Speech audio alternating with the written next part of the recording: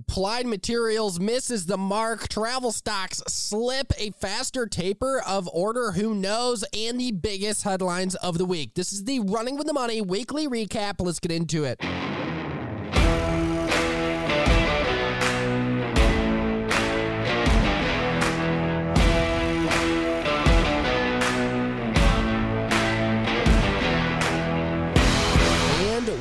Are back, and my oh my, what a week. And these markets have just been absolutely crazy this week. Either way, the Dow Jones currently sits down 269 points, Nasdaq up 71, and the S&P 500 up 4.63 points. Seems to be a similar pattern here all week, with the Dow Jones trending to the downside. Taking a look at sector leaders today, what groups are leading the market to the upside and what groups are moving to the downside? Energy absolutely getting hammered today. Financials right behind it. Real estate, communication services, healthcare, consumer defensive, industrials, and basic materials all moving to the downside on this lovely Friday. Meanwhile, consumer cyclical, technology, and utilities are all moving to the upside. Now, we are going to get right into the biggest headlines of the day, and then we're going to brief over the week. So, Applied Materials, they missed the mark last night. Unfortunately, in their latest quarterly report, they delivered an adjusted earnings per share of $1.94, which is up 55% year over year, but it did miss the analyst expectations of $1.95. And then you saw net sales. Those jumped 31% year over year, the $6.12 billion, but unfortunately missed the $6.34 billion mark set by analysts. Now, shifting into the backlog, their backlog did expand throughout the quarter to $6.7 billion from $5.5 billion, and operating margin actually grew by 480 basis points to 33.1%. Instead of 28.3% in the prior year's quarter or Q4. Now, it is important to note that Applied Materials also missed the mark in guidance. So they forecasted an EPS range of $1.78 to $1.92 per share for the first quarter of fiscal 2022. But the analysts were expecting $2.01 at least. And then they also missed the revenue target out of analysts. Analysts were expecting guidance of $6.5 billion in revenue for the first quarter of 2022. Unfortunately, management guided to $6.16 billion, give or take $250 million in revenue for the first quarter of 2022. We got some commentary out of management. The company went on to say, on quote, demand for semiconductors and equipment continues to grow as the pandemic accelerates digital transformation for the economy, and currently our supply chain cannot keep up. So not good stuff when it comes to Applied Materials. Today it is down 5.51% or 8.74 points. Now you take a look at travel stocks today, and those are slipping. You see cruise lines, airlines slipping today. Airbnb moving to the downside today, and it's mostly on this fear of COVID-19 resurging. So the U.S. reported a 7-day average of nearly 95,000 new COVID infections. That's up 31% throughout the past 2 weeks, according to Johns Hopkins University. Over in Europe, you were seeing these cases increase. In fact, in Austria alone, they recorded 15,145 new cases of COVID-19, and that's a record high for daily positive tests over there. Now, you were also seeing some lockdowns over in Europe, specifically in Austria. They went into a lockdown that's going to be a maximum of 20 days, and they're currently in a 10-day lockdown effective immediately. These COVID cases are accelerating in Europe. They're accelerating in the United States, and investors are starting to fear once again that maybe this winter, this cold season, as Europe and the United States go into winter, that you are going to see a major resurgence of COVID-19 and therefore some lockdowns and slowdowns within the economy. It'll be interesting to see what happens. Investors obviously fearing that today in these travel-related stocks all moving to the downside. Now shifting into the biggest analyst calls of the day, we have Rosenblatt downgrading Snowflake to neutral from buy, going on to say, quote, however, at current levels, we believe that most of the near-term upside is already priced into the stock and are therefore downgrading our view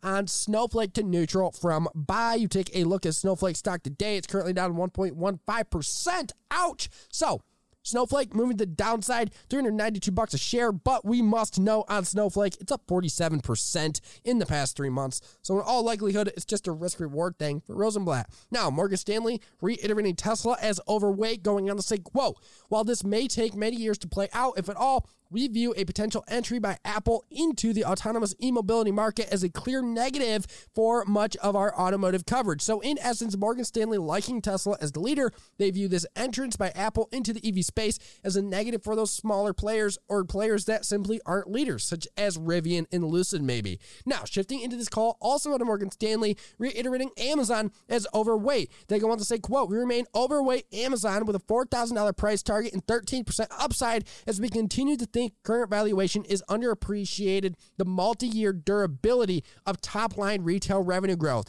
and company-wide profitability from retail and high-margin revenue streams as the company grows into its outsized 2021 build. Very interesting call out of Morgan Stanley, liking Amazon overweight the name. Now, RBC upgraded Datadog today to outperform from sector perform, going on to say, quote, overall, we remain bullish on observability in the post-COVID world, which we believe will continue to be fueled by rapid growth in cloud-based workloads and the need for increased monitoring. So RBC does not see Datadog going anywhere. They see their industry continuing to grow even though COVID-19 is gone, and there's still going to be demand for those cloud-based workloads. And then Deutsche Bank opening a catalyst call sell on Robinhood, going on to say, quote, we are opening a sell catalyst call on Robinhood Markets hedged against Charles Schwab, buy rated, as we think Robinhood shares may continue to face near-term pressure, while we expect Charles Schwab shares to continue to advance upon strong organic growth and investor sentiment for interest rates to rise. So Deutsche Bank not too bullish on Robinhood. We had Wedbush raising their price target on Tesla, speaking of the name, to $1,400 per share from $1,100 per share. Going on to say, quote, we believe the street is continuing to digest the massive transformation coming to the auto industry around the EV revolution in 2022 and beyond, as this green tidal wave will result in a $5 trillion market opportunity over the next decade, with Tesla leading the way. Wedbush liking Tesla as the EV revolution is just getting started. And then Morgan Stanley reiterating Plug Power to overweight, going on to say, quote, we are significantly increasing our revenue estimates, notably in electrolyzers up 131% and hydrogen production up 86%, driven by management commentary on growth from these businesses over the next several years. This drives a 51% increase in our price target to $65, implying 61% upside from current levels. Morgan Stanley liking Plug Power. Now, shifting into this small, interesting headline out of Wisdom Tree, the firm is looking to add more crypto products for investors in 2022. They also have been expanding their crypto team, or their digital assets team, you could call it, which now includes 12 members, according to sources, and that is across the United Kingdom, Ireland, and the United States. And this team covers blockchain and decentralized finance and digital assets. Very interesting stuff coming out of Wisdom Tree. It is important to note that they did have $76 billion in management as of last month, and they filed in April to launch the Digital Short-Term Treasury Fund. Very interesting stuff there. Also, in January of 2020, you saw Wisdom Tree lead an $18 million Series A funding round in Securency, a company that focuses on institutional-grade blockchain-based financial and regulatory technology and developing that technology. Very interesting stuff coming out of Wisdom Tree. Now, a faster taper is that of order. Well, we got commentary from Fed Vice Chairman Richard Clardia, and then we also got commentary from Fed Governor Christopher Waller today on Friday. So, in a New York event sponsored by the Center for Financial Stability, we heard from Governor Christopher Waller. And when asked about an improvement in the labor market or an improving labor market and deteriorating inflation, he went on to say that those two things have pushed me towards favoring a faster pace of tapering and a more rapid removal of accommodation in 2022. So Fed Governor Christopher Waller here pretty much saying that, yeah, he believes we should taper faster due to the improvements we are seeing in the labor market, and he is somewhere citing deteriorating inflation data.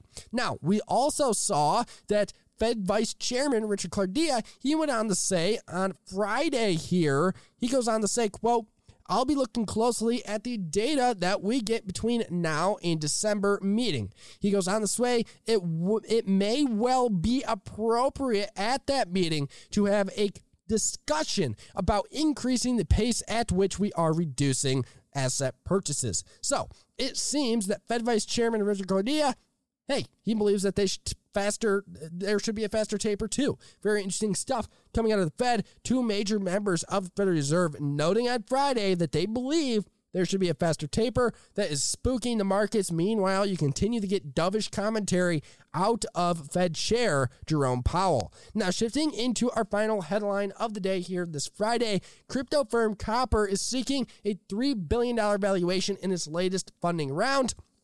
Notable investors that Copper is in talks with, according to sources, include Tiger Global, SoftBank Group, and Accel, big-time major firms there, in a $500 million funding round, which would value the company at $3 billion. Now, it is important to note that Copper, they service roughly 400 clients, whether they're traders, private banks, crypto funds, or family offices, mostly one of those four things. And basically what they do is they help institutions transfer or trade cryptocurrencies in very large amounts. Now, this comes just after Copper completed a $75 million funding round just half a year ago, and that funding round included Target Global, MMC Ventures, and Dawn Capital. So, crypto firm Copper is seeking a big-time valuation of $3 billion, and really, this headline is simply in the podcast because it's another example of even more capital flowing into these crypto markets. It's like every single day now, we see these massive valuations starting to come out of the crypto space and more capital going into the space. Very interesting stuff out of the crypto world today. Now, shifting into the rest of the week and what we saw throughout the week, we're going to quickly brief over it. So on Monday, we had Marathon Digital. They delivered an offering or announced an offering, and they announced plans to offer $500 million in convertible senior notes. And the plan with that capital is to buy more Bitcoin and Bitcoin machines. The stock fell on this news and then some other SEC related news. Ticker symbol MARA, Marathon Digital Holdings. Up today, 6%, but on the week, they are still off of those highs of $75 per share. We also saw on Monday WeWork delivering losses in their first earnings report, with total revenue for their quarterly report of $661 million. That is up 11% from the previous quarter, but they delivered a loss per share of $4.54 instead of a loss of $5.51 a year ago. So the loss did improve, but it was still a loss, and investors weren't necessarily happy with that. They also reported a net loss of $844 million. Ouch. Now, on Monday, we also got the infrastructure bill. It passed. President Biden signed it. That plan, putting $550 billion into new money for transportation, broadband, and utilities. They also put $110 billion into roads, bridges, and other major projects. That legislators pushing that money over to those areas. We also saw in this bill $66 billion going to freight and passenger rail, possibly including Amtrak upgrades. And then we got a lot more money moving all over the place in that bill. Some investors are happy about it, others not happy about it. Many saying that this is simply going to add to the inflation issues we're having, given how large this bill is, over $1 trillion. And then on Tuesday, what did we get? We got those retail sales rising. We got offerings out of MicroLibre, Peloton, and Unity. And we had JP Morgan suing Tesla. And then on Wednesday, what did we get? We got U.S. home building dropping, but the amount of permits that have been approved rising. Very interesting stuff there. And mostly what the U.S. home building numbers told investors is that there is a lack of labor, there's higher land cost, zoning problems, and a bunch of backups in that supply chain when it comes to U.S. home building. But at the end of the day, there's still demand there. And then finally, also on Wednesday, we had Amazon to stop using Visa credit cards issued in the UK and all the drama that surrounded that issue. And then news of talks later on Wednesday that Amazon was talking with MasterCard about switching away and turning away from Visa. Very interesting stuff there. And then finally, yesterday, we got those unemployment claims falling by 1,000 to 268,000 in the latest weekly report out of the Labor Department. We had NVIDIA beating the expectations big time, and that stock moving to the upside significantly. And we had Nike partnering with Roblox to bring you a metaverse called Nike Land. Very interesting stuff throughout the week in the markets. Now, if you want more details on all of these headlines, on all of this news, you can go and listen to the Monday briefing and get much more details on Monday's headlines. You can go to the Tuesday briefing or the Wednesday briefing or the Thursday briefing and get much more details on all of those headlines throughout the week. We go into them, we talk about them in very much a lot of detail. And then on top of that, we talk about how those headlines affect the market. So go give the briefings throughout the week a listen, because not only is it nice to get an update on the day at the end of each day, but it's also nice to get the details on those headlines throughout the week, and you can go back and see really what happened through the week and piece it all together. But thank you for listening to another episode of the Running with the Money Weekly Recap. Thank you for bearing with me this week as I have fought through illness, but we are back here at Running with the Money, and I am thankful for all of your support. If you have any feedback, please at me or DM me on Twitter at Luke Donay. Also, you can follow me and my team at Running with the Money on Instagram and Facebook. And by the way, we are proud partners here, and we are proud team members of the Pounding the Table team. So go get my boys over at Pounding the Table. Listen, they are on Spotify, which is the core place to listen to them, or you can listen to them anywhere you listen to podcasts, including Apple Podcasts. Some of the best information, some of the best content in the financial space is coming out of Pounding the Table, and you definitely need to go check it out. So go check them out on Twitter, and check them out on Spotify. In the meantime, easily profit, trade on, and I will see you on Monday.